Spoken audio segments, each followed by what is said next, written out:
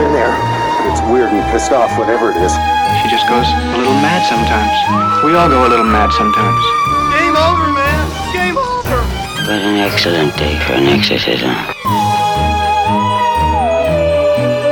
You are invited to an open house where horror will be your host.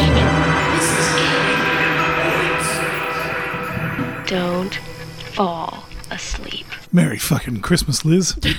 I've lost my voice. My stupid asthma medication has once again given me oral thrush. Get the spirit of Jesus up ya. Woo! He was only a child. You really can't talk about it in those terms. No one said baby Jesus. There's a difference between baby Jesus and then the hot Jesus. It's his birthday, so that means he's getting anal. If you believe Mary, isn't that how it happened? I think that's how it happened. It's a miracle. Still a virgin. Technically. Eating, it ain't Thanks cheating. God. Oh my God. Oh, I'm out of the wheel. Merry Christmas. That is like the worst gift from God ever. Like if you're not actively trying to, Yeah. bear fruit, Jesus just shows up, a bird flaps at you. Bam, you're pregnant. What the... Besides developing a fear of birds, because that's all you get from that. How do you not see a bird flapping and you're like, no, I can't afford 3 mouths to feed. No more. What's worse, being impregnated by a giant ghost spirit or Australian magpies? Being impregnated by one? Yeah. Well, isn't that what you're talking about? Is that a thing? Isn't that what you're talking about? Like the bird spirit turned up and flapped its wings and suddenly she was pregnant? Yeah. Yeah, that's what I mean. Still got to impregnate you somehow. No, it just, spirit of just, It's not a fucking Eurovision contest. Things happen. No, that's exactly how it happened. The bird went flap, flap, and her uterus just went responsive. You listened in Sunday school, didn't you? No biology here. Are you trying to tell me your Sunday school told you that Mary was vaginally penetrated by a giant bird? Is that what you believe? I'm saying it more magically did it rather than... I'm not saying she got humped. Magically put a dick in it. How does a Ask bird senior members of the Liberal Party, I don't know. How did the bird magically put its dick in her? I'm not saying that. I'm saying that it magically impregnated her. Now you're pregnant like fucking David Blaine. That's just what I said. But yeah, you did flappy wings like it's a Rocker Stedford. And I'm just saying it's more like, done. Just the crow. Yeah, it's more like that. For people who aren't watching us on... Jizz Bay. Oh, Jesus Christ. Oh. Drippy, a little more drippy than you would... From a distance. Like Spider-Man. And you're like, this cost $3,000? Oh my God. What was that meme? Jizz Bay. They were alluding to the fact that Spider-Man, that wasn't web coming out of him. Yeah, it was spaff. Yeah. Yeah. Just backed it all up. Well, that was actually a Greg Fleet joke from many years ago that he put his underpants on after been hanging out of the line too long and he got bitten on the balls. He's like, well, now I can spaff a web, but I've got to get excited. It's like, oh. Yeah. Fleety. Mm. Well, the other thing is, you got to think about, what was her name? Mary Jane? Yeah. Well, I'm just saying, if Spider-Man is cream pieing, does that mean your vagina, your pussy, do you become pussy man spider? Can you do things with your vagina? I think you're more like that woman in Canberra who got a government grant to knit with wool she had up her cooch. Yeah. I think you're more like that. I feel I don't know, it should be able to, That'd be a fucking hell of a crime fighter. Just, I'm like, oh my God, somebody stop him. Hang on, just give me a minute. Hang on, let me just wrestle out of these. You'd have all these incels she can't fucking catch me. And then when they get caught, they're like, oh, do I smell the web? Oh. For people who are only listening at home and not watching YouTube, this sound is the festive antlers I'm wearing from China because it's Christmas. I think you're going to say that's not a metaphor for people who are... Yes, but where are you wearing the antlers and the balls? What's jiggling for the people? Head. It's on my head. Mm-hmm. Yeah. Okay. It's not fucking musical anal beads or anything. Well, they're at home. They don't know. Well, Could be anywhere. we're clearing it up for I people. was like, oh, listen to me clap. You know, they can't see. They don't know where that clap's coming from. Hang on, let me clap. Did you just turn a sexually transmitted infection into a verb? No, I'm clapping very hard. Yeah. Lou, we need to Dettol the seats. Stop doing that to my seats. What? 'Cause- Oh, I can pick the seat up. I tell 'Cause you, right I have now- that much strength. Right now, I'm imagining that scene in Aliens where they find the chest bursters in the tanks and they like whoop up against the glass and you see it trying to get through the glass. That's what I'm imagining right now. Oh my god, that is literally my vagina That's at every my chair. Aquaman showing. But it is Christmas and we've got you some little things because you're the reason this podcast happens. So no, you are. You do all the work and I sit at home depressed and like, why aren't I doing stand-up without actually going to do any gigs? So... Yeah, but that's just you, man. That's just me. you. That's part of your charm. Well, you call it charm, I call it chronic depression. We were going to wrap this one with something less... Oh, no, but now I look like an asshole because I don't have your gifts. No, that's Your gifts fine. are not- That's oh. absolutely fine. This is our house. We used to share a meal until we got sick of vegan food. So there you go. Brain juice, some Oh my, big one too. Kentucky's finest. Well, Oh my god, you didn't have to. no, we didn't. But there you go. So we got you a bottle of Jim Beam. Oh my god, I got my own little baby for Christmas. That's how it happened. A bird turned up, handed over the bottle. So much better than a fucking carpenter. I don't know. A carpenter would bring those home every week because they've got drinking problems. You just need to Photoshop in little baby Harrison We Ford. do. Here's your other present. You know what? Open it. Get out. Open it. This makes terrible podcasting, but trust me, people, these are going to be worth it. You'll need to jump onto our YouTube channel and find us Thank you for the. for the spare wrapping paper that we had left over from my son. There's no Aquaman in Marvel, I'm sorry. But there you go. Excellent. Oh my god. We got you skull slippers. A little bit of Tim Burton. Oh my god. There you Excellent. go. I'm going to put them on now. A little bit of Tim Burton. are you gonna fit my we've got the giant cat lady. We've got the cat lady pack. We've got the slippers. We've got the comically large bourbon. Like that's the fucking Boris Yeltsin Excellent. size. Like, Excellent. Oh my god. Okay, I'm going to have to put some effort into it. oh, did we get them too small? In my defense, I have giant man feet. Ah, Look, I might be hanging a little bit off. Oh, hang on. Have I got them on the wrong? No. Hang on. we can always get different ones. Yeah, we might need to go up a size. That's okay. We can figure that If out. it's not going to be in trouble. No, of course not. We'll just whip the Chinese slave that made them and No, I've just got Chinese. Yeah, you got small to medium. go man feet. The coup de grace. But thank you. I can make him fit with determination. Yeah, and some Chinese foot binding. Let's Yeah. do it. There we go. We'll do my ego at the same time. And your final gift, you really must open it. Oh my god. Really? Terrible Guys, podcast. Terrible You podcast. didn't have to get me anything. No, it's called pity. Oh, Yeah, I know. oh my god. You definitely need to get onto the YouTube channel for this, people.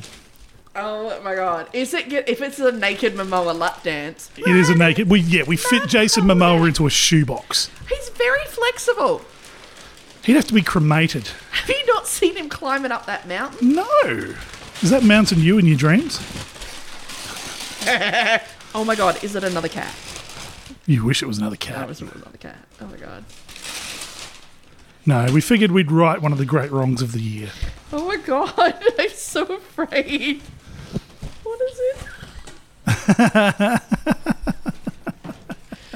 Oh my god, yes! It is a Captain Morgan hat. Oh my god. Oh my god, I don't know whether to wear it or shit in it. Don't shit in it. They're actually quite hard to find. But we found it.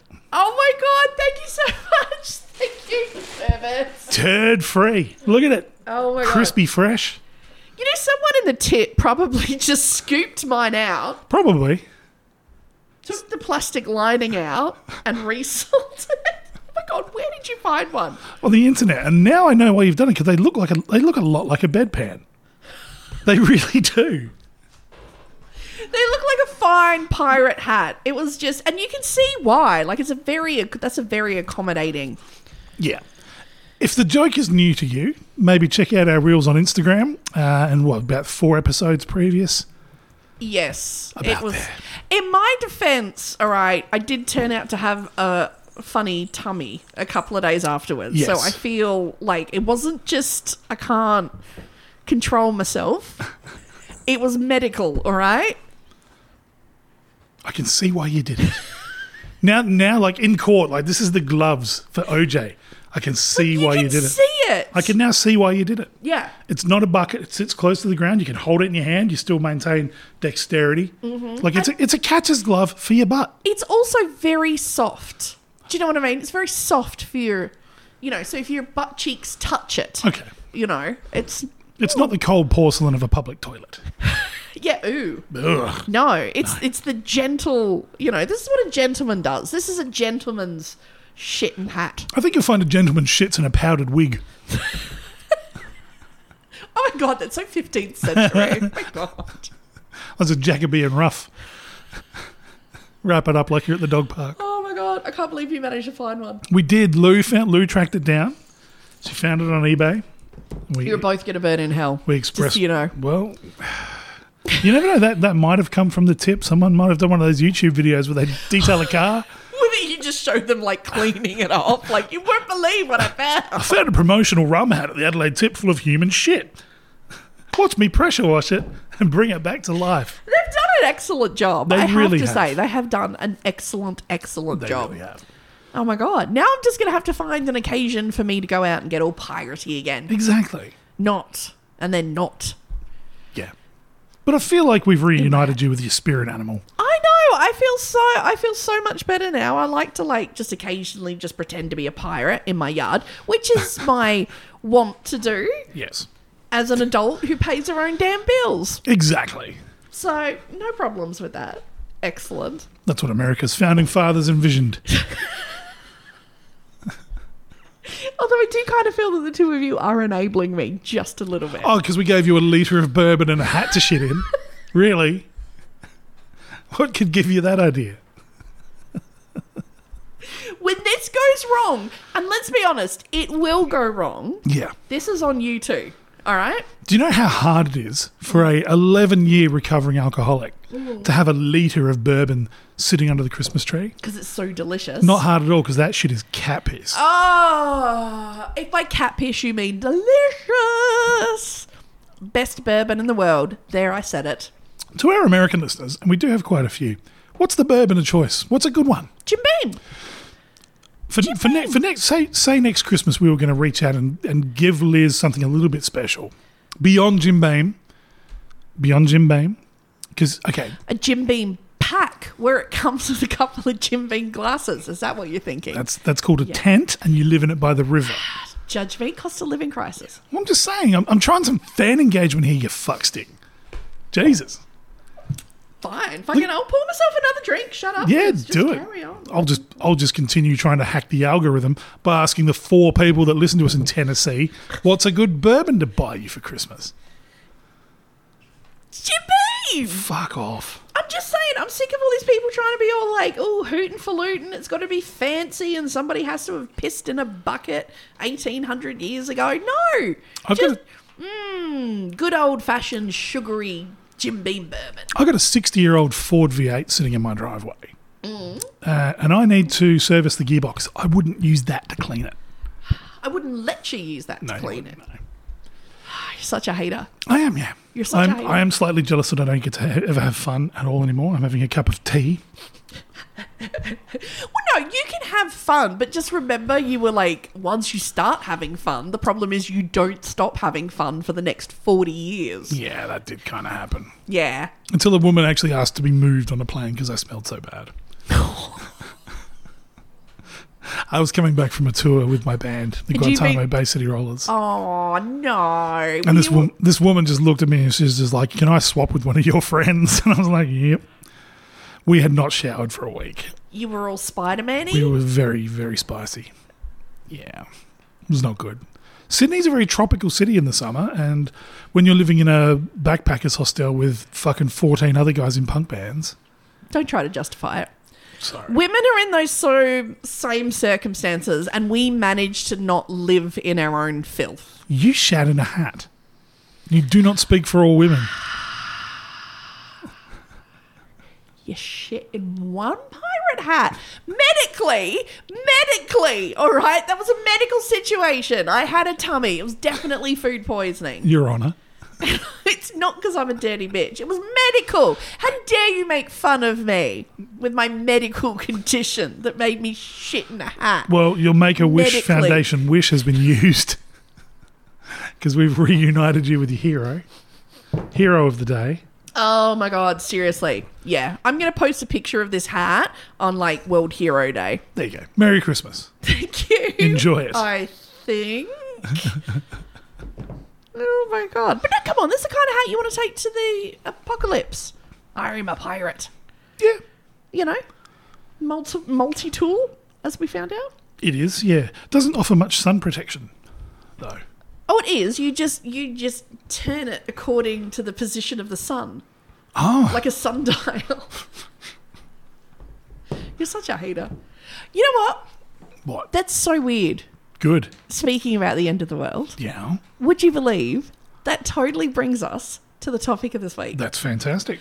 And you know why it brings us to the topic of this week? Why is that? Because I've been trying to make this the topic of the week for ages. And you keep coming up with excuses of why we shouldn't do it as the topic of the week.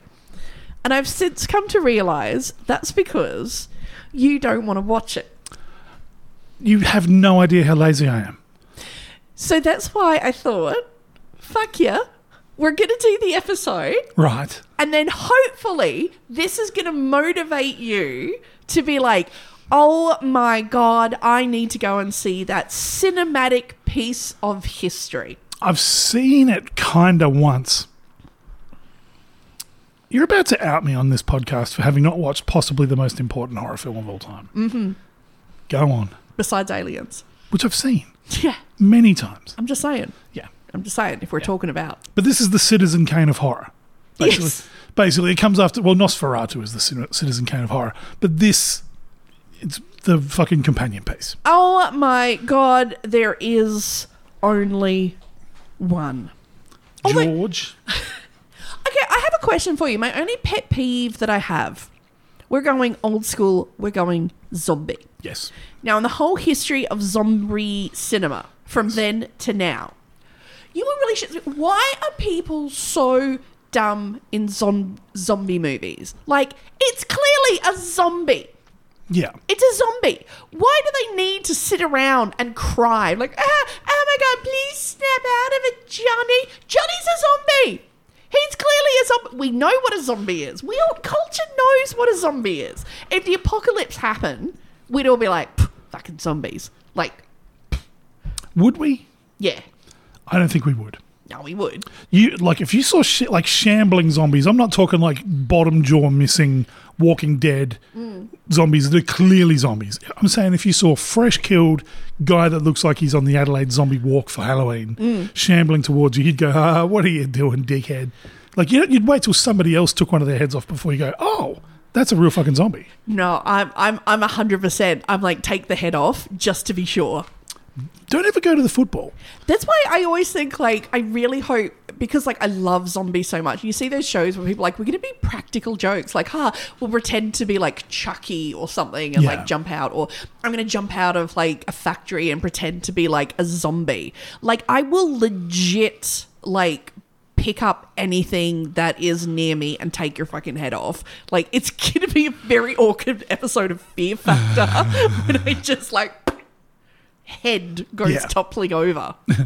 Fair enough. You know? So I'm just saying, don't try that shit with me because I'll just take your fucking head off. Okay. It's better to ask forgiveness than ask permission. Yes. So I'm just saying, when in doubt, yeah. Okay. The other thing to remember is this is not just a Western phenomenon. Zombies have eaten the heart of countries all around the world, from Africa to North Korea. Yeah. Now, Zombies have appeared in dribs and drabs over cinema history. But in 1968, one film would cement zombies as the ultimate terror and stumble into our collective fears forever, ever, ever, ever. Get ready for the dawn of the zombie in Night of the Living Dead. I can't believe I haven't watched it.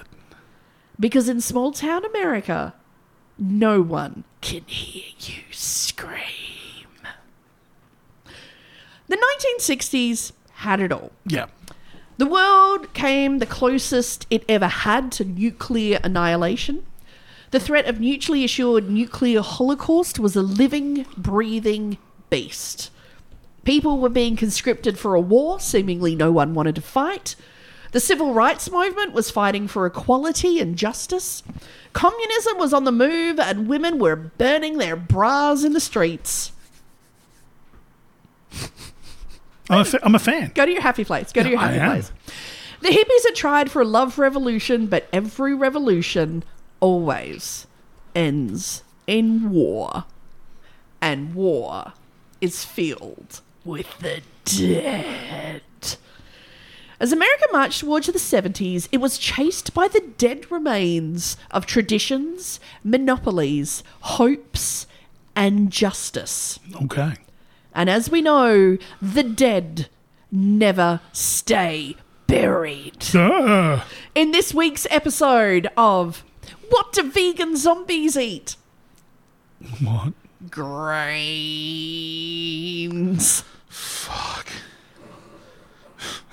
Take the hat back. What do nerd zombies chase? I don't know. Trains.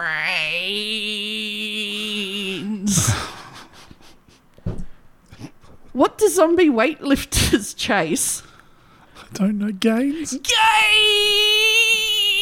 Gains, bro.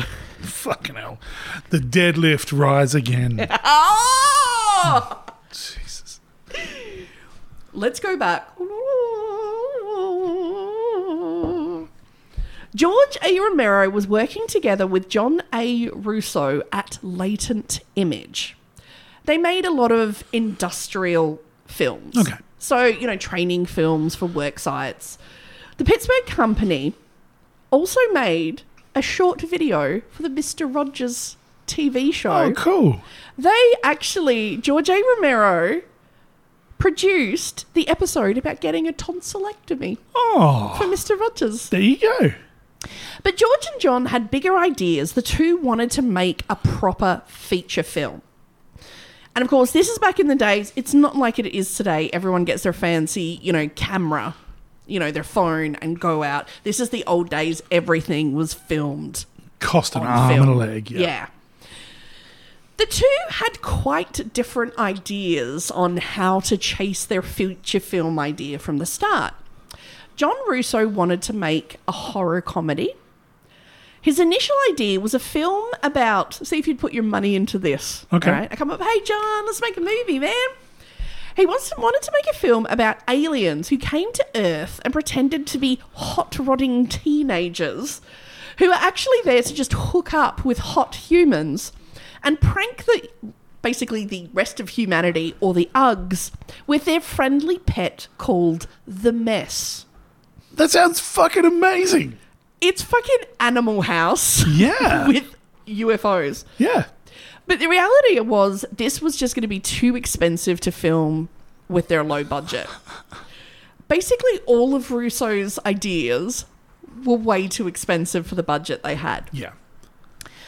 Russo had a concept about a runaway teenager who discovers a smorgasbord of human corpses in a field that are sort of set under a field of glass, where they're being kept by aliens who were basically ripening them, like, you carnivores do with like hams, until they were of the right consistency, so the aliens would then eat them. That is also fucking excellent. Turning them into a delicacy. Yeah. They didn't have the budget to do that. No. But George A. Romero became a little bit fixated about the idea of aliens or creatures eating human beings. He said, you know what, this is going to go really good with a story I've been writing.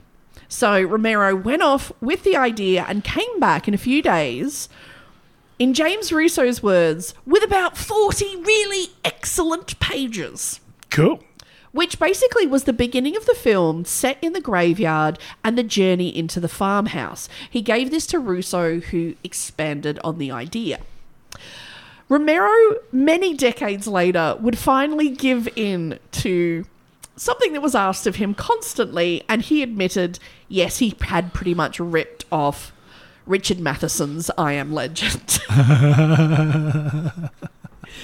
So the two decided, okay, we're going to make a horror film where the dead are going to come back to life and they are going to eat the living. That's awesome. Shocking. This was not, it's not like today where you're like, No. zombies. Like, oh. No. I mean, this is real Saturday matinee, Plan 9 from Outer Space era. Yeah. So all they had to do was gather all the money together. The money that they could raise was $114,000. That's a lot of money. Which I think the equivalent to today would be around $900,000. No, that's a couple of million. Easily. Yeah, no. Yeah. No. Yeah. No, it's not that much. Like inflation for sure. Yeah, no. Okay. Well, somebody Google us, tell us at home.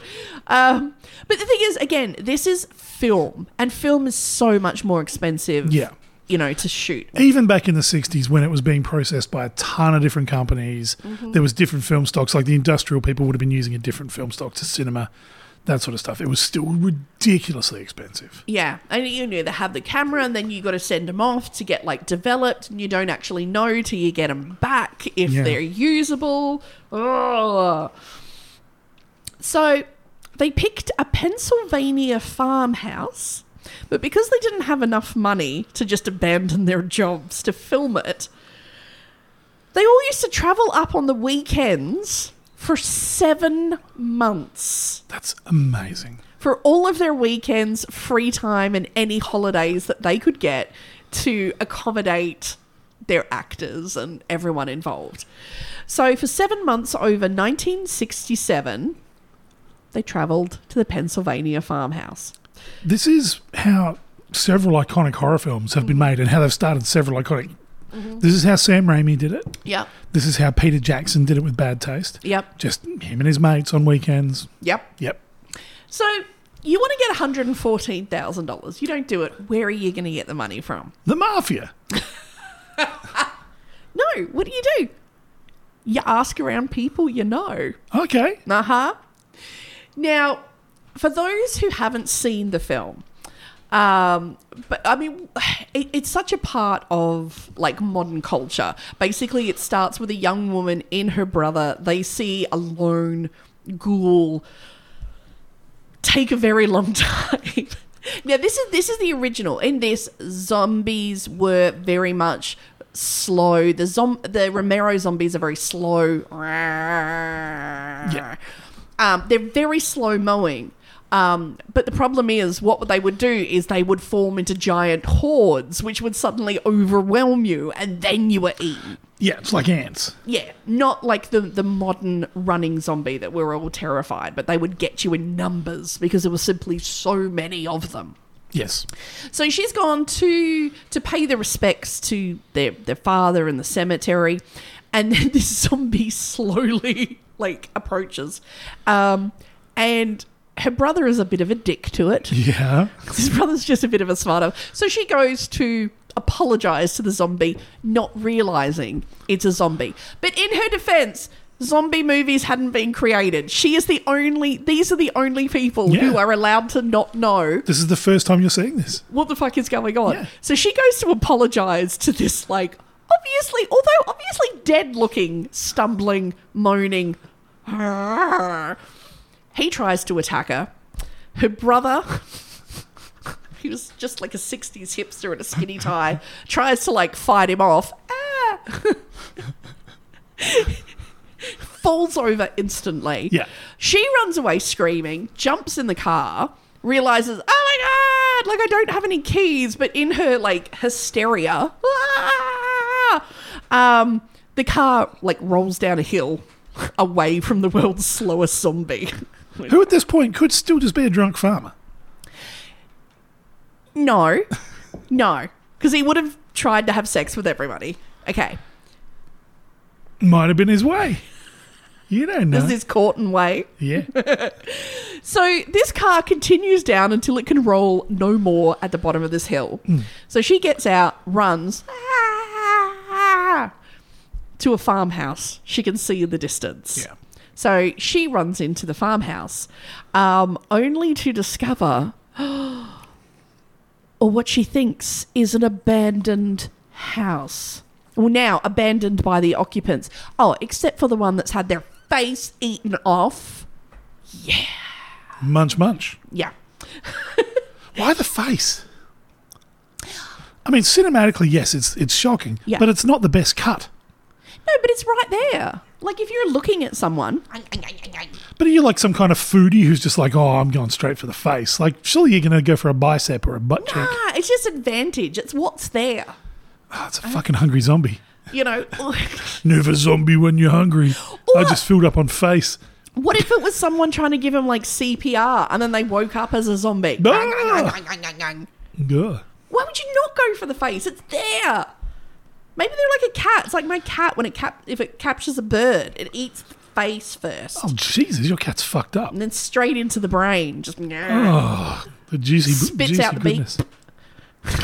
Okay. gets onto it. Yeah. Right. Do you know what I found out about if you like die in your apartment and your pets have to eat you? Yeah. Apparently your dog will like eat all of you, but apparently it won't eat your face. Oh. Like Out of what? respect. You know, it'll eat every other part of you, but it won't eat your face. Cats We'll start with the start with your face. Of course they do. Oh, you're being handed a book Oh, here we go. Will my cat eat my eyeballs? by Caitlin Dowd. The answer is yes. Yes. I was like, yeah. It came up in conversation today. How funny is that? That's a fucking weird conversation to have. A guy was like, do you want my cat? Yeah. Anyway, it's a long story. She's a real face eater. So she discovers, oh my God, like, oh my God, oh, like we're in the house. And she is so useless. She's just, That's trauma. That's realistic. repress it. Like the English have been doing for thousands of years. Not everyone's a fucking broken hill furiosa like you. Oh, I see that tragedy and I'm just going to lock it away in a box in my soul until it slowly eats me from the inside out. That's what you do. You carry on. Exactly. Let the zombie meet it halfway. So she just sits there, like, just being useless. Yeah. You know, like, a corpse. Still manages to get its, like, stand in its blood. Don't even ask. So she's being completely useless. And then a tall, strapping stranger appears, running into the house. Hello. Not going to spend the apocalypse alone. Hello. So he's trying to like formulate a plan. Like, okay, we should like, you know, like close blinds, you know, lock doors, like be secure. Yeah. Although it kind of does irk me straight from the start. He's like, yeah, we should like get some food and get out of here. He's a little too focused on snacks to begin with. I just want to say, personally, like snacks are important. Snacks are important. You know, but don't... I'm just saying, secure the area, then snack. Yeah. You know, and don't take stuff from the fridge. That's going to go off immediately. Beans, man, tinned goods, energy bars, nuts, but whatever. So they, you know, are scrambling around the house, you know, trying to like lock it up, you know. He's like, oh, we need like boards. She brings him a stick. Useless. so useless. So they're running around like, oh my God, so they're in there forever, the zombies. which are now surrounding the house. Yeah. Well, they talk about, we should get out of here. Probably should have done that before they surround the house, but whatever. So they're in the house. Okay, what are we going to do? Like, you hear them. They board up the house. There is a petrol pump because it's a farm. Yep. But they're like, where's the key? We don't have the key. He's searching around the house and he finds a shotgun. It's a farm. Mm-hmm. And it's an American farm. I find it unbelievable. There's only one gun. It's the 60s. Mm-hmm.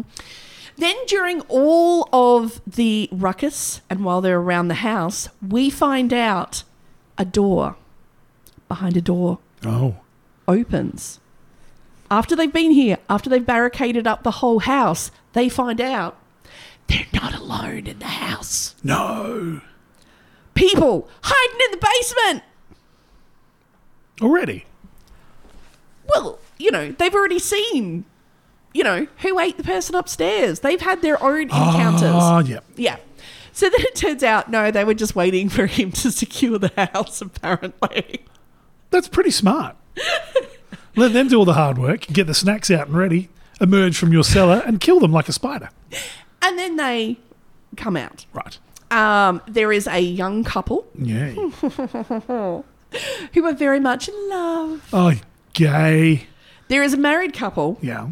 Who absolutely hate each other. That's realistic. So we've got every cliche we possibly can together in one room. And they have their small child who is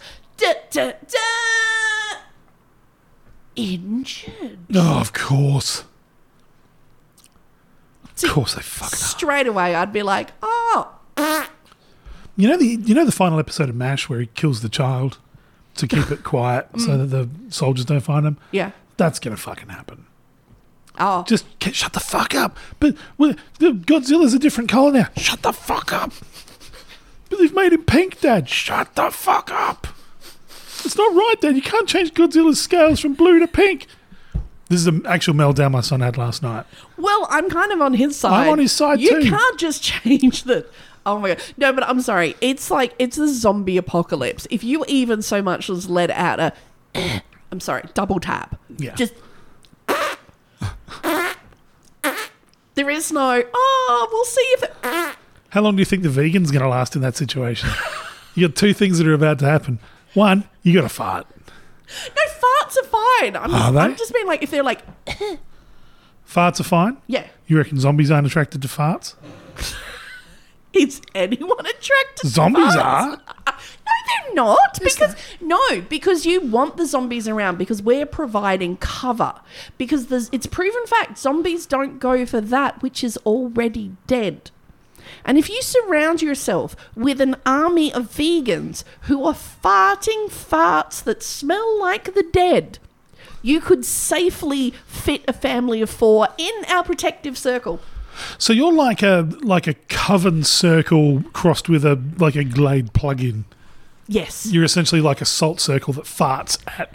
What an elaborate childish plan.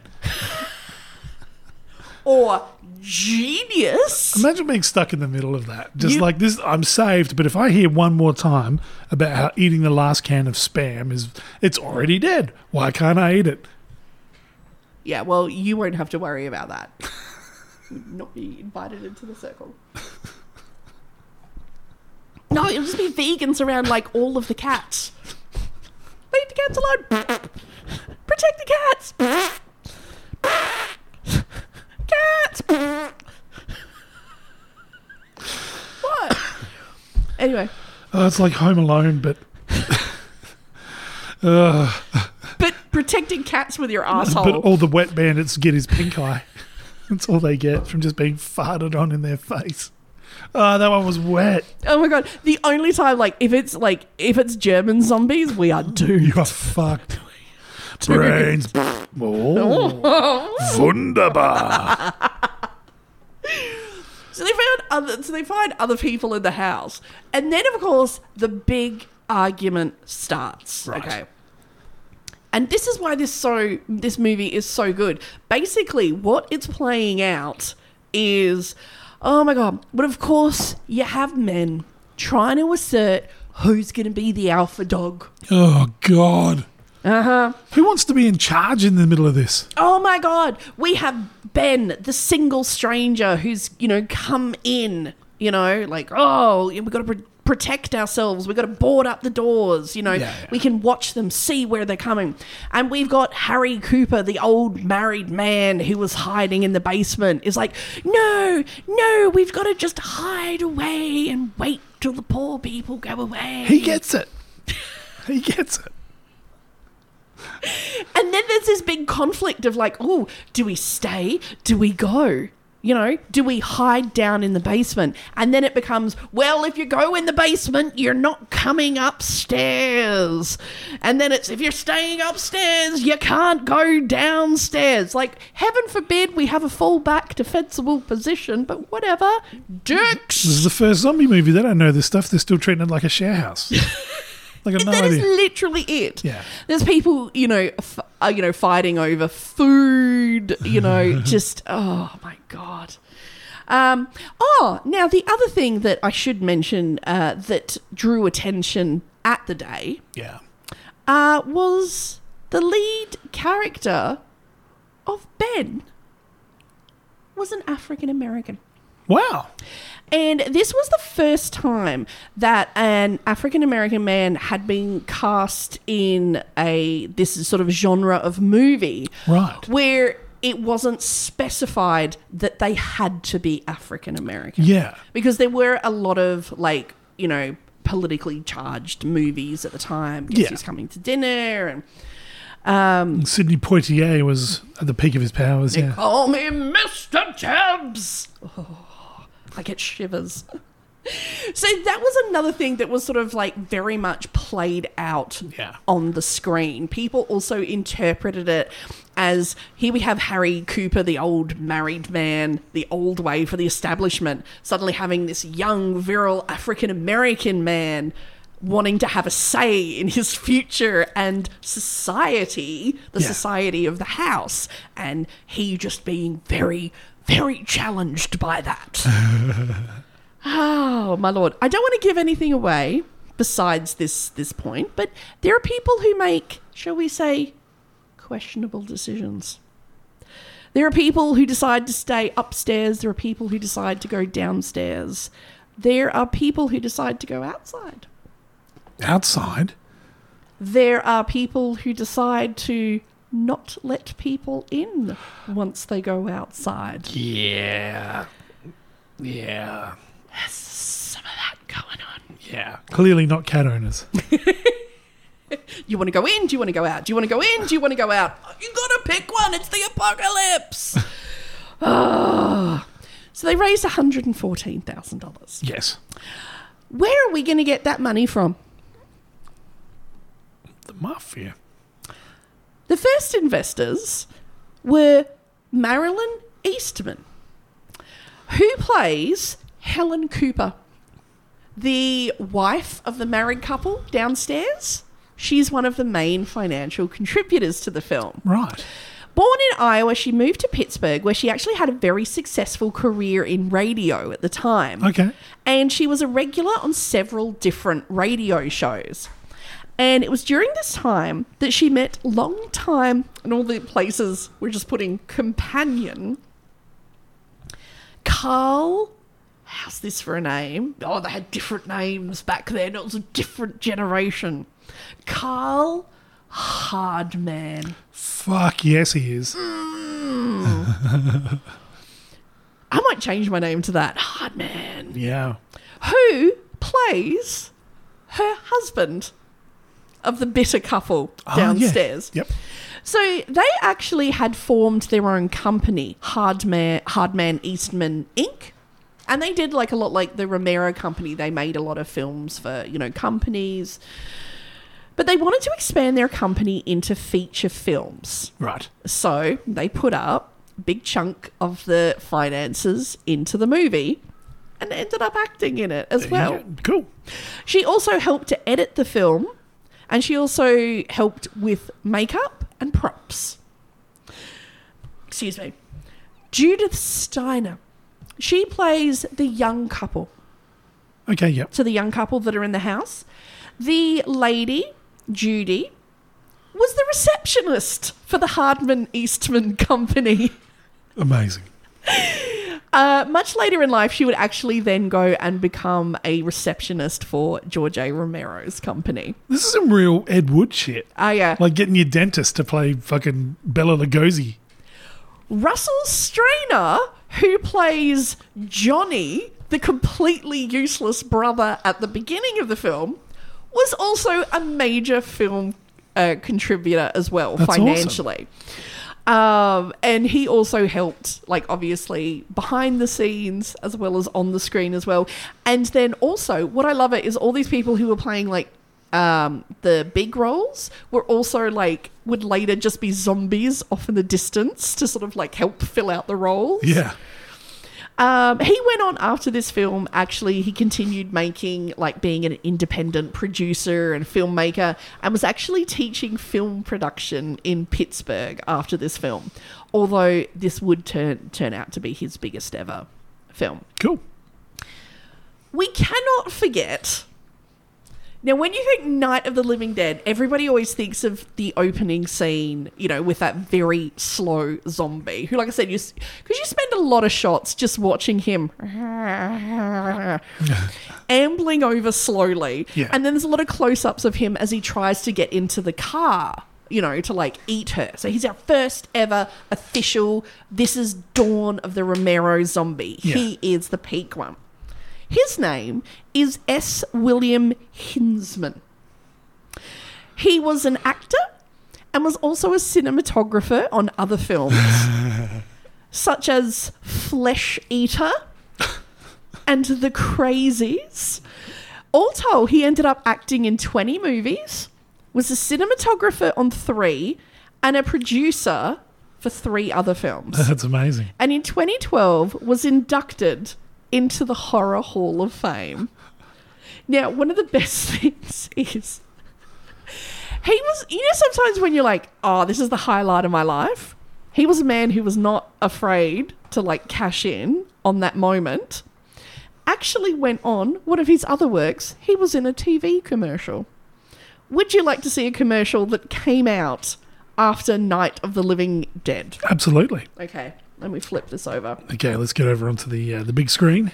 Woohoo! Ooh. Again, for YouTube watchers, you'll be able to see this. Oh my god, this is... Oh, hang on, I'll turn it around so you can watch it. All right. Let's go full screen. Oh, yep, hang on.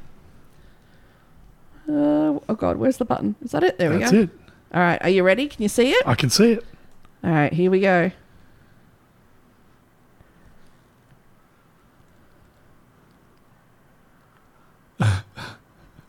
This is a TV commercial.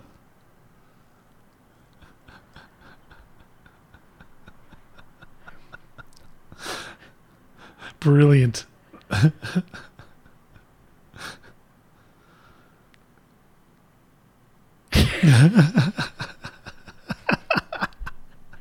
That's so good.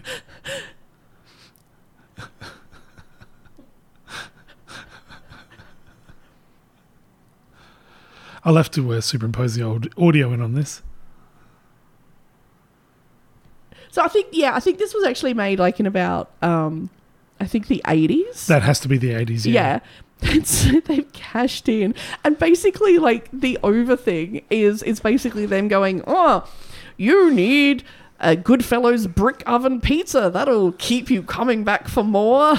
Brilliant. It'll satisfy your hunger. I love the fact, even 20 years later, yeah, I'm cashing in on that. I actually think that's one of the best TV commercials I've ever seen. It's pretty good. Yeah, let me get out of the screen. And the other thing that he did on screen was he actually saved one of the other actors from burning to death. That's gentlemanly. 3 people actually get set on fire during this movie. Yeah. Okay. One of them is Russo, the co-writer, who volunteers to be a zombie that's set on fire when they start throwing Molotov cocktails. Yeah.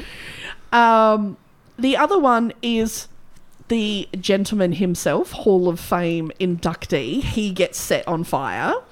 The other person was Gary Strainer, who was actually the brother of Russell Strainer, who plays Brother Johnny.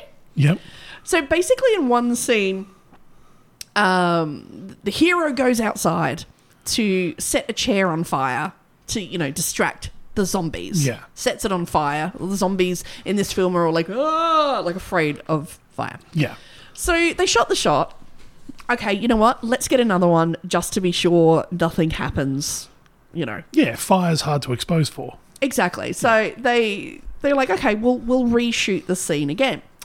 So Gary goes on and is like, oh, we've got to reset it on fire. You know what? The first time we set it on fire, that worked so well. And it caught so easy because I'd poured gasoline all over the chair. You know what I'm going to do? I'm going to walk up and just pour some more gasoline on this chair. Okay. Turns out not all of the fire in this chair, because it's like a proper armchair, was out. It caught fire, shot up. Next thing you know, his arm is on fire. Yeah. He began running in terror, which is just like that instinct. You don't think to stop, drop, and roll. No. So luckily, S. William Hinsman, the original zombie, saw him running with his arm on fire. So then Hinsman, in full zombie makeup, chased after him, tackled him to the ground, knocked him over, and was able to roll him over and put the fire out. That's amazing. How awesome is that? That's so good. Oh my God. Also, though, when you're terrified because you're on fire, the only person running to your attention is a zombie. Yeah. So he saved another person from dying a horrible, horrible death. So thank you. Yeah. But the real star of this film is Dr. Dwayne Jones. Dwayne Jones. Mm-hmm. So good. And one of the reasons that this film is so perfect is originally when they went to cast the film, Dwayne was going to be played by one of George A. Romero's friends who was also working on the film, a white guy who was going to be this redneck truck driver guy. Okay, yep. But when they cast Dwayne, they weren't like, oh no, we've got to rewrite it. They were like, no, we're going to leave it. Yeah. Because they had been doing casting auditions for the few people that showed up for this thing. He showed up. He actually was a professional actor, theatre actor. Yeah. And he showed up, and it was actually the guy who was supposed to be playing Dwayne was like, oh, he should play Dwayne. He is really, really good. But one of the things that Dwayne did was Dwayne actually, though, wrote part of his dialogue. Right. Because he said, you know what? I don't want to be a redneck truck driver. I want to just be more, I don't want to be such a cliche. I want to just be a normal human being. Yeah. So, okay, we have the same scene that was the original version. Yeah. And then we have the new version. Do you want to read them out, or shall I read them out? I can read them out. Okay. So the first one, am I being a redneck? Hang on, let me have a look. Let me double check. It should be the redneck. Okay, yes. When White Ben first arrives at the house, he says to Barbara. So start from there. Don't you mind the creep outside. I can handle him. There's probably going to be lots more of them. Soon as they find out about us, I'm out of gas. Them pumps over there is locked. Is there food here? I get us some grub, then we beat off and skedaddle. You gonna beat off a zombie and skedaddle? Like I said, there was some very questionable. See, but even still, even the snacking comes before the beating off of the zombie. Beat off the zombie. You need your snack. energy. You need that forearm strength to pleasure the dead. That's the only Romero film we haven't had yet, Pleasure of the Dead. I bet you there's a porn. Oh, of course there is. Actually, there is. I haven't seen it, but I know it exists. There's Dong of the Dead. Instead of Dawn of the Dead. And because on the Dawn of the Dead poster, which is a sequel that comes after these, there's basically You have like the horizon, and then you have the very top of like a zombie's head. Yeah. Except in the porn version, it's just the very top of a penis. Oh, yuck. Nothing beats fucking Stein, though. Fucking Stein is amazing. That's pretty good. Okay, so as translated by Dwayne Jones, the same speech goes, "Don't worry about him, I can handle him. Probably be a whole lot more of them when we find out. Hang on. Probably be a whole lot more of them when they find out about us. The truck is out of gas. The pump out here is locked. Is there a key? We can try and get one out of here if we get some gas. Is there a key?" Ben tries the phone. "Suppose you tried this. I'll see if I can find some food." That's amazing. It's like seeing the subtitles after a Scottish person's talking. Yeah. You're like, I recognise 2 of those words? Yeah. I noticed that he isn't stopping to whack off a zombie, He's not. but he's still focused on the snacks. Of course he is. God. I still want Pringles if I don't have to jerk off a dead guy. Why not both? Nom. Once you pop, you can't stop. Just the trick is not to get confused. Although I guess it doesn't matter. They're dead. What They both smell like cheese. I nearly made Lou vomit. This is why women would not sit next to you on a plane. This is why. Right here. I know. Filthy, filthy animal. I'm not the one that shat in a hat. Like a gentleman. There's a Dr. Zeus book. Shat in a hat. You're white, Ben. I am clearly African American, Okay, yes, Ben. yes. Dr. Dwayne Jones, in real life, was actually fluent in a number of languages. He wrote, he painted, he played music. One of those people who's good at everything. And you're just like, oh, calm down. Give the rest of us a shot. Yeah. He was a graduate of the University of Pittsburgh, where he earned his master's degree. And he went on to become an English professor and a head of theatre at the New York State University after the film was released. That's incredible. He also served as the artistic director at the Richard Allen Center in New York City. But the thing is, by this stage, a lot of people did not make the connection between Ben from Night of the Living Dead and Dr. Jones. Really? Yes. That's amazing. In an audio interview in 1988, Jones actually recalled an occasion where he met up with a group of his theatre students at a local cafe near the university where, they were there to, discuss a project that they were working on. When the students' attention were drawn to a television that was just playing in the background, much to their absolute shock and surprise, there was their English professor. Yeah. In Night of the Living Dead, B-grade horror, and the film behind him. Like, what the hell? That's amazing. He would never see any of George A. Romero's other films. He said in an interview, "It never occurred to me that I was hired because I was black, but it did occur to me that because I was black, it would give a different historic element to the film." Yeah. And I think 100% that's true. Yeah. Because even without changing any part of the dialogue or, giving any sort of speeches or monologues, it really just made you aware of just the fact that how some people were struggling with the idea of African Americans having their own identity and opinion and wanting to be in charge of their own future. Yeah. And just being like, but that upsets my plans. And what? I'm no longer in charge. I can't just boss these people around. Yeah. You also have that dynamic. Yeah, yeah. Which is happening. Oh, Lord.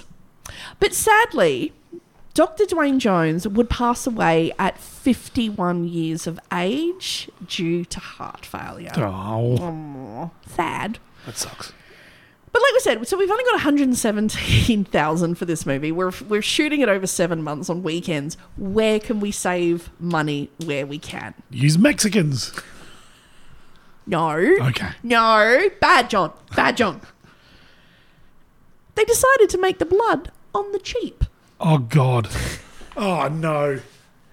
And this is where they caught a lucky break, because the film is recorded in black and white. So you can use pretty much anything dark.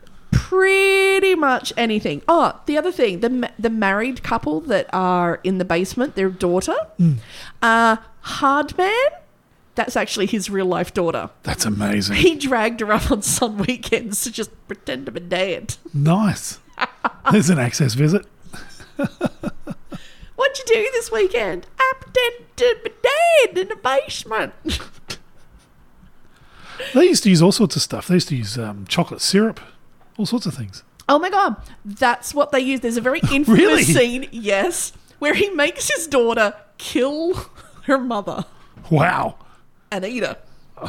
Okay. So what they did was they used leftover lunch. The child, in a later interview, remembers, earlier in the day, we were eating hamburgers or meatball sandwiches or something. So they just smeared chocolate syrup all over it. And that's what I was biting into. That's amazing. Chocolate burger. And America's fascination with diabetes began. Again. Oh my God. If anyone at McDonald's is hearing, they've just added that to the menu. Yep.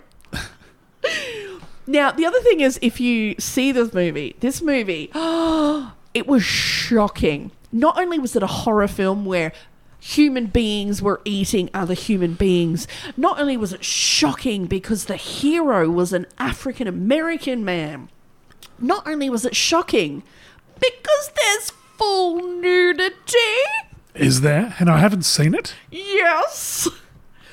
So, Romero was very clever with the fact that, you know what, people are going to die doing all kinds of things.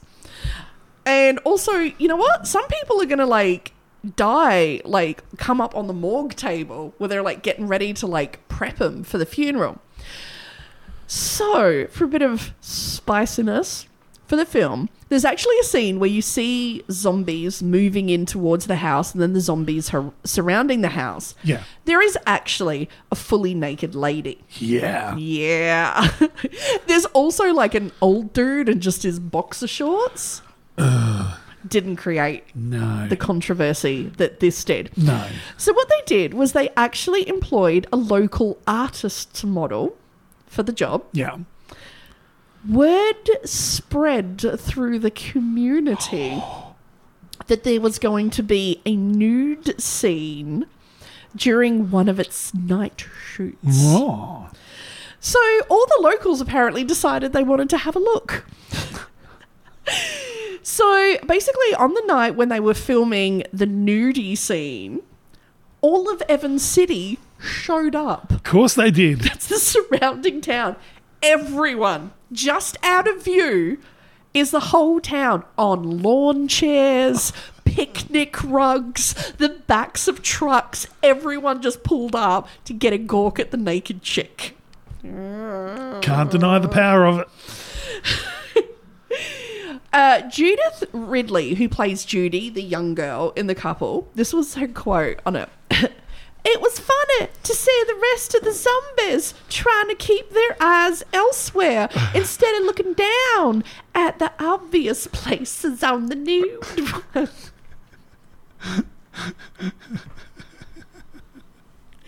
Excuse me. So yes, and and apparently there are some scenes where they couldn't use, or it's supposed to just be the zombies, meandering to the house. She's very nude. Yes, they couldn't use them because the other zombies that were supposed to be completely dead, unreceptive, zombies, were just Oh, zombie boners. looking at her nudie bits. No. And you just they're just their eyes. They're like, brains. My brains are up here. right here, mister. Oh, my Lord. Only.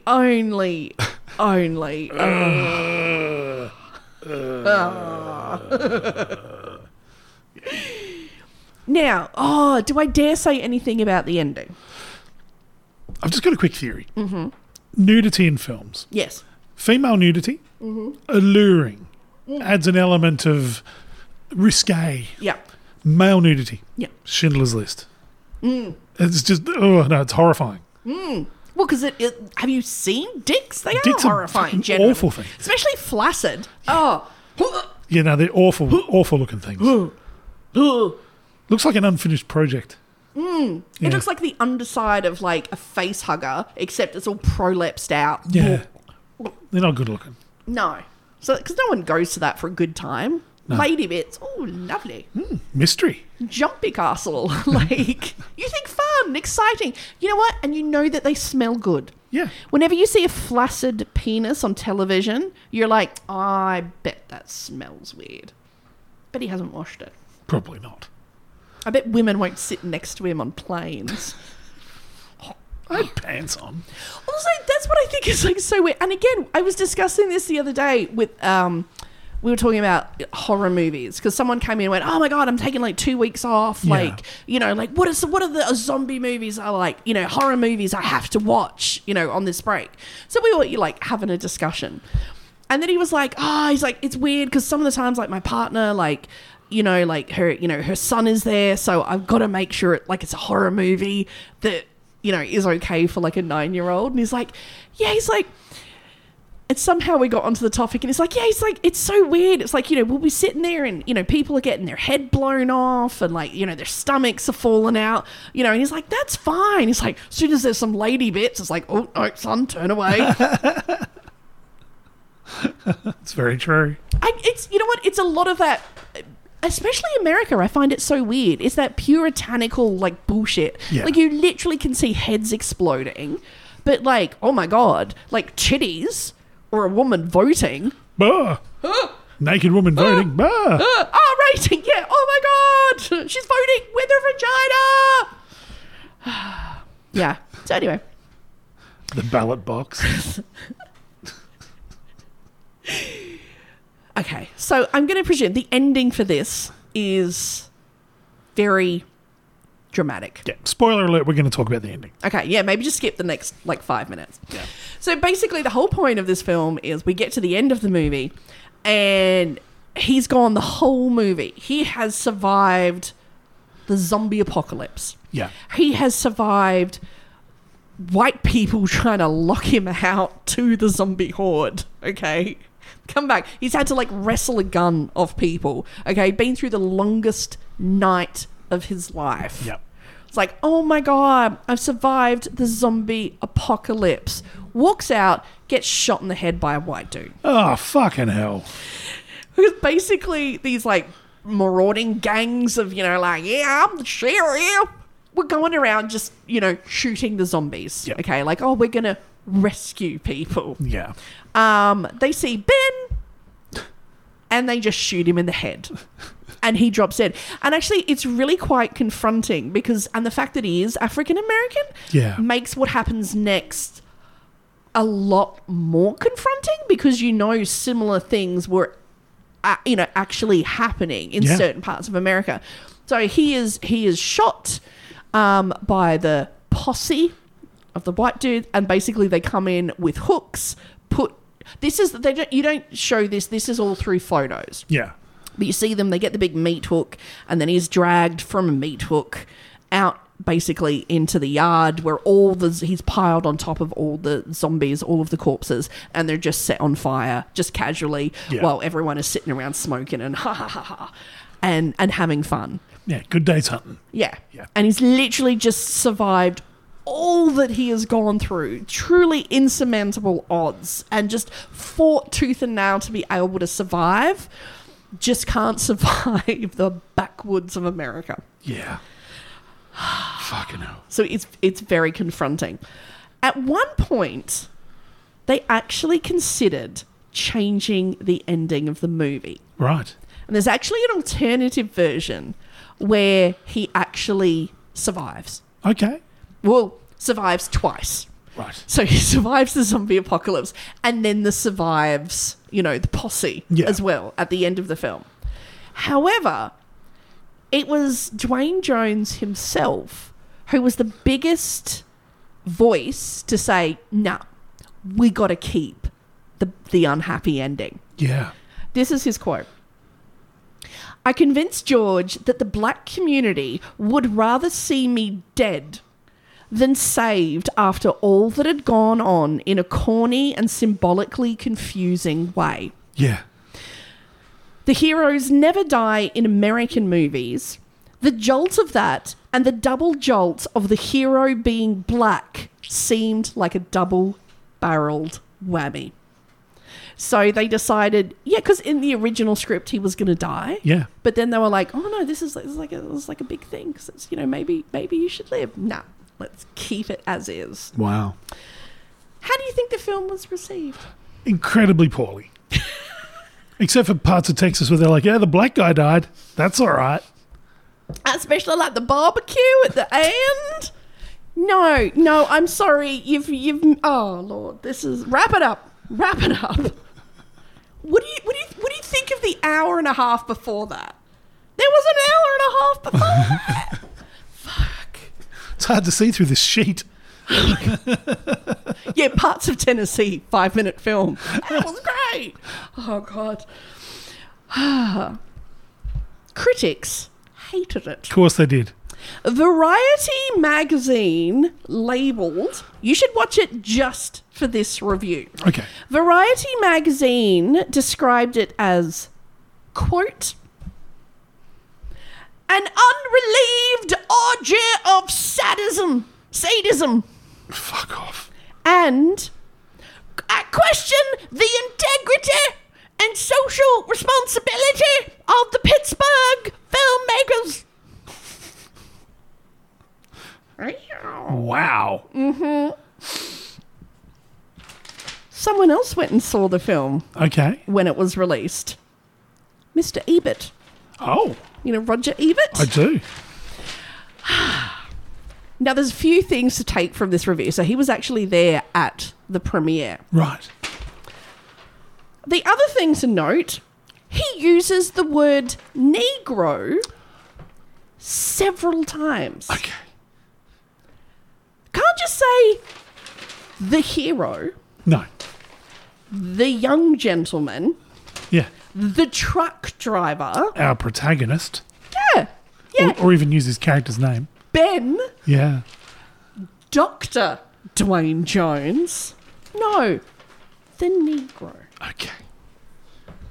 So we're not going to read all of this Okay. because, I literally went through and highlighted it and. Okay. Are we gonna pretend we're at a karaoke bar doing "Gold Digger" by Kanye? Is that what we're doing? You're just gonna judiciously stop every now and then? But the interesting thing about this, okay, at this time, film ratings, and the rating system that we have in place, wasn't what it was back then. Okay. So he's gone and he's made an addendum. Is that addendum? Amendment.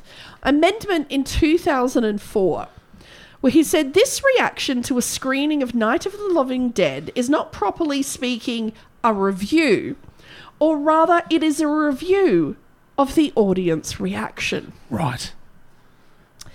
So he goes on to describe, there are maybe 24 people in the audience. And it now, I think it's got an R rating. Yeah. There were 24 people in the audience who were over 16 years old. The rest were kids. Oh my God, what? The kind you expect at a Saturday afternoon kiddie matinee. Holy shit. This was in a typical neighbourhood theatre and the kids started filing in 15 minutes early to get good seats up front. The name of the movie was The Night of the Living Dead. This is incredible. Some kids' lives are about to be changed for the fucking better. Oh, yeah. I'm not going to read the whole thing because it's a very long sort of... A lot of N-words. Yeah, blah, blah, blah, blah, blah, blah. There's not a good hand in Scrabble. This film was selected by the National Association of Theatre Owners as, quote, exploitation picture of the month. Yeah. Well, the kids came early, as I said. There were a few parents, but mostly just the kids. Dumped in front of the theatre for the Saturday matinee, admission 40 cents. A lot of kids were racing up the aisles on urgent missions, and other kids were climbing over the backs of seats, and you'd see a gang of kids passing a box of popcorn back and forth. Occasionally some kid would get whacked by his big sister because he wouldn't shut up. Oh, Lord. He then goes on to describe basically step by step everything that happens in the film. The Negro fights off the ghouls. The Negro sets a chair on fire. The Negro has a torch. The Negro escapes. Oh, if you're just joining us, we did qualify this section of the podcast. The Negro has to kill the little girl ghoul. Because there's one bit where he's introducing where everybody comes up, out from the basement, and he's like, oh, and there were a couple of teenage kids and a married couple. Nothing about their race or just awkward. The Negro needs help. Please stop talking, Roger Ebert. The kids in the audience were stunned. There was almost complete silence. The movie had stopped being delightfully scary about halfway through and had become unexpectedly terrifying. Yes. There was a little girl across the aisle from me, maybe 9 years old. What the fuck? Who was sitting very still in her seat and crying.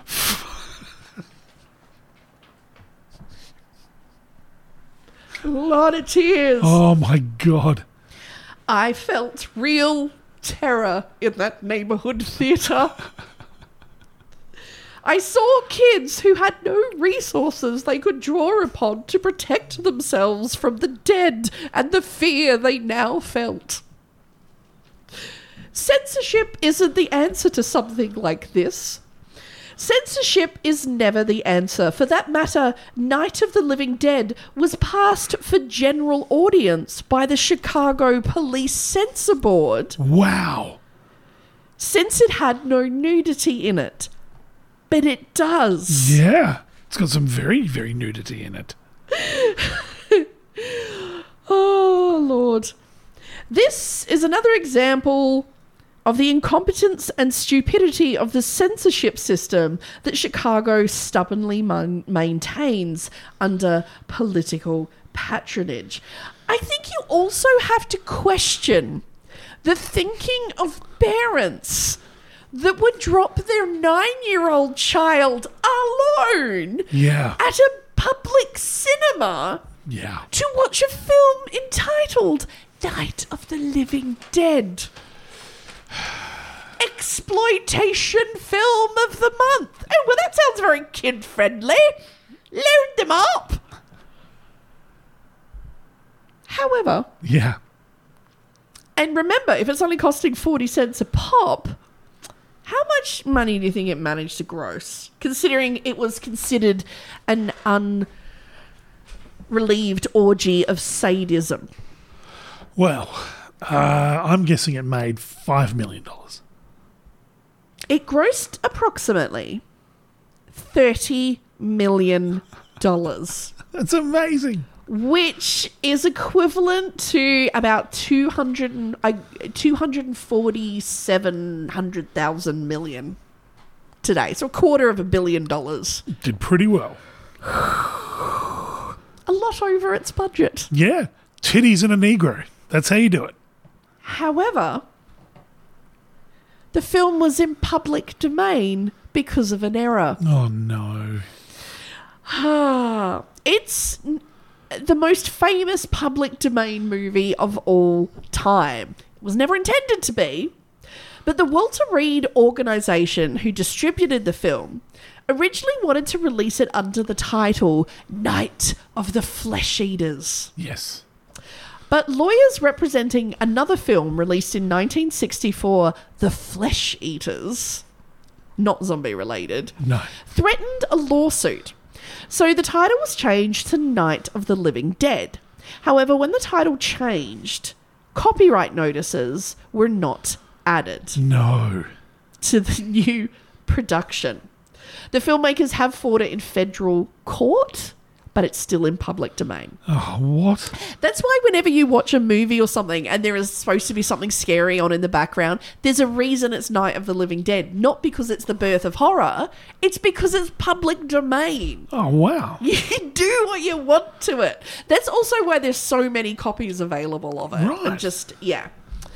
After the success of the film, its two co-creators, George Romero and John Russo, had a falling out over what should be next in the sequence and how they should do the sequels. Russo wanted to develop the Living Dead franchise, so continue the zombie thing. First into books, so we want to release a whole lot of books and comic books, and then move towards films later on. Yeah. But he also wanted to inject more humour. Right. Make them more Shaun of the Dead. Yeah, more Sam Raimi. Yeah. However, Romero wanted to go straight to films and wanted more gore. No laughs. More gore. So they had a bit of a falling out. Yes. Over that. So then the two entered into a legal agreement because they couldn't decide, because they both wanted to keep the rights and then obviously use that to create their products. Yeah. So they came to a decision, and that decision came down to keeping one part. Night. Living. John Russo got to keep the word living. Nice. That's why George Romero went on to make Dawn of the Dead, Yeah. Day of the Dead, and John Russo went on to make the movie Return of the Living Dead, parts 1, 2, and 3. And so, yeah, that's why the George Romero's, that's why it's not the Living Dead, like, carried on, is because Russo got the word living in the custody divorce. Wow. How amazing is that? That's incredible. So, yeah, so that's why Dawn of the Dead, Day of the Dead, Land of the Dead, Diary of the Dead, Survival of the Dead. Yeah. Now, the two of them actually sort of agreed to stop hating each other for a minute to make agree for a remake to be made in 1990. Yes. Wasn't a huge hit. No. People were not a fan. Even though there's some great people working on it. Mr. Todd is in it. Tom Savini worked on it. Horror icon. But it just did not reach the status of its previous film. No. Mr. Russo went on, released 20 books internationally, 19 feature movies in worldwide distribution, and has been affectionately called a living legend. There you go. His 3 books on the art and craft of movie making have become Bibles of independent production, and Quentin Tarantino lists them in some of the books that shaped him and his filmmaking. John Russo wants people to know he's a nice guy who just likes to scare people. He said his recent book was The Hungry Dead and Dealey Plaza. In 1999, the Library of Congress chose the film for the National Film Registry because of its, quote, cultural, historical, and aesthetic significance. Cool. And Romero, of course, went on to continue being the zombie hero. Yeah. Even though the budget got less and less with each film. Although, until weirdly, he then got his largest budget ever for Land of the Dead, which is one of the weakest. There you go. But there you go. Yeah. And later in life, he would also get very, very angry when the fast zombies started to appear. Okay. used to make him very angry and be like, that's not zombie. Like, they're slow. They're just slow, dumb, like, creatures. And then you're like, I don't know if you remember, but there's actually some bits in your films, like Romero, where, like, your zombies are opening doors. But we won't talk about that. But yes, sorry, even to this day, it is considered the birth of the modern zombie. Fantastic. I know. Now, are you going to go back and watch it? Now that I know it's on YouTube, for sure. Oh my God, it is literally everywhere. Like, I have, like, sales that I've bought at a car boot for, like, $1. Yeah. You know, if you need one. If you wheel out your DVD player. Yeah. It's a great film. And for, like, a film that's made in the 60s, like, black and white, small budget, it's still a really good film. Yeah. You know, it's got that terror. Ooh. I'd say it stands up more than, well, Easy Rider and those other films from the era. Yeah, absolutely. Absolutely. And, I mean, oh my God. And it's got that guy from that pizza commercial we all love. I love that guy. Oh my God. So I love zombie movies. And I got to admit, full disclosure, like, I love, like, Romero because I'm a zombie fiend. Yeah. And we wouldn't have zombies and zombie movies without Romero. So, Cool. you know, bless his heart. Bless his heart. Bless his heart. Also, just call people the hero. Yeah. That's all I'm saying. Don't worry about their race. You're a hero or you're not a hero. Although he's not really a hero in the movie, but whatever. Yeah. Anti-hero? Yeah. Look, everyone's a douche. I think that's the prime bit of this movie is that at the end, the biggest one that gets everybody is other human beings. Yeah, of course. Our own stupidity, our own avarice, our own selfishness, our own prejudice. That's what kills everyone in this film. Okay, yeah, all right, sure, a couple are technically eaten alive, but it's mostly man's inhumanity to man. It's almost like it's a metaphor. Yeah. Yeah. For life and there's titties. Titties. Titties! Titties for freedom. I'll tell you what, more people would listen to the Bible if there was titties. Oh my God, that's what it needs. Absolutely it needs Oh my that. God, Bible Uncut. Yeah. Bible After Dark. SBS Bible. Oh my God. But you know what? If you're going to get someone, don't get yourself a zombie. He's just there for your brains. Get yourself a Mothman. Mothman is there for your carpet. And there's no in necrophilia, but make sure you're not just dumping the kids off at the cinema to watch it. What's wrong with you? Is that the right catchphrase for this episode? I really don't know. I'm going to switch to the Canada one, I think, from here on, especially with the country gigs we're doing for the Adelaide Fringe. They're not going to take necrophilia jokes well out there. Yeah. My dad was a necrophile. Okay. How else do we show Grandma we're still thinking about her? We do it in her favourite recliner. Oh my God. Set that chair on fire. What? There's already plastic down, so it's fine. That's why the plastic's down. Yuck. Everyone knows that. Weirdo. I'm stopping this.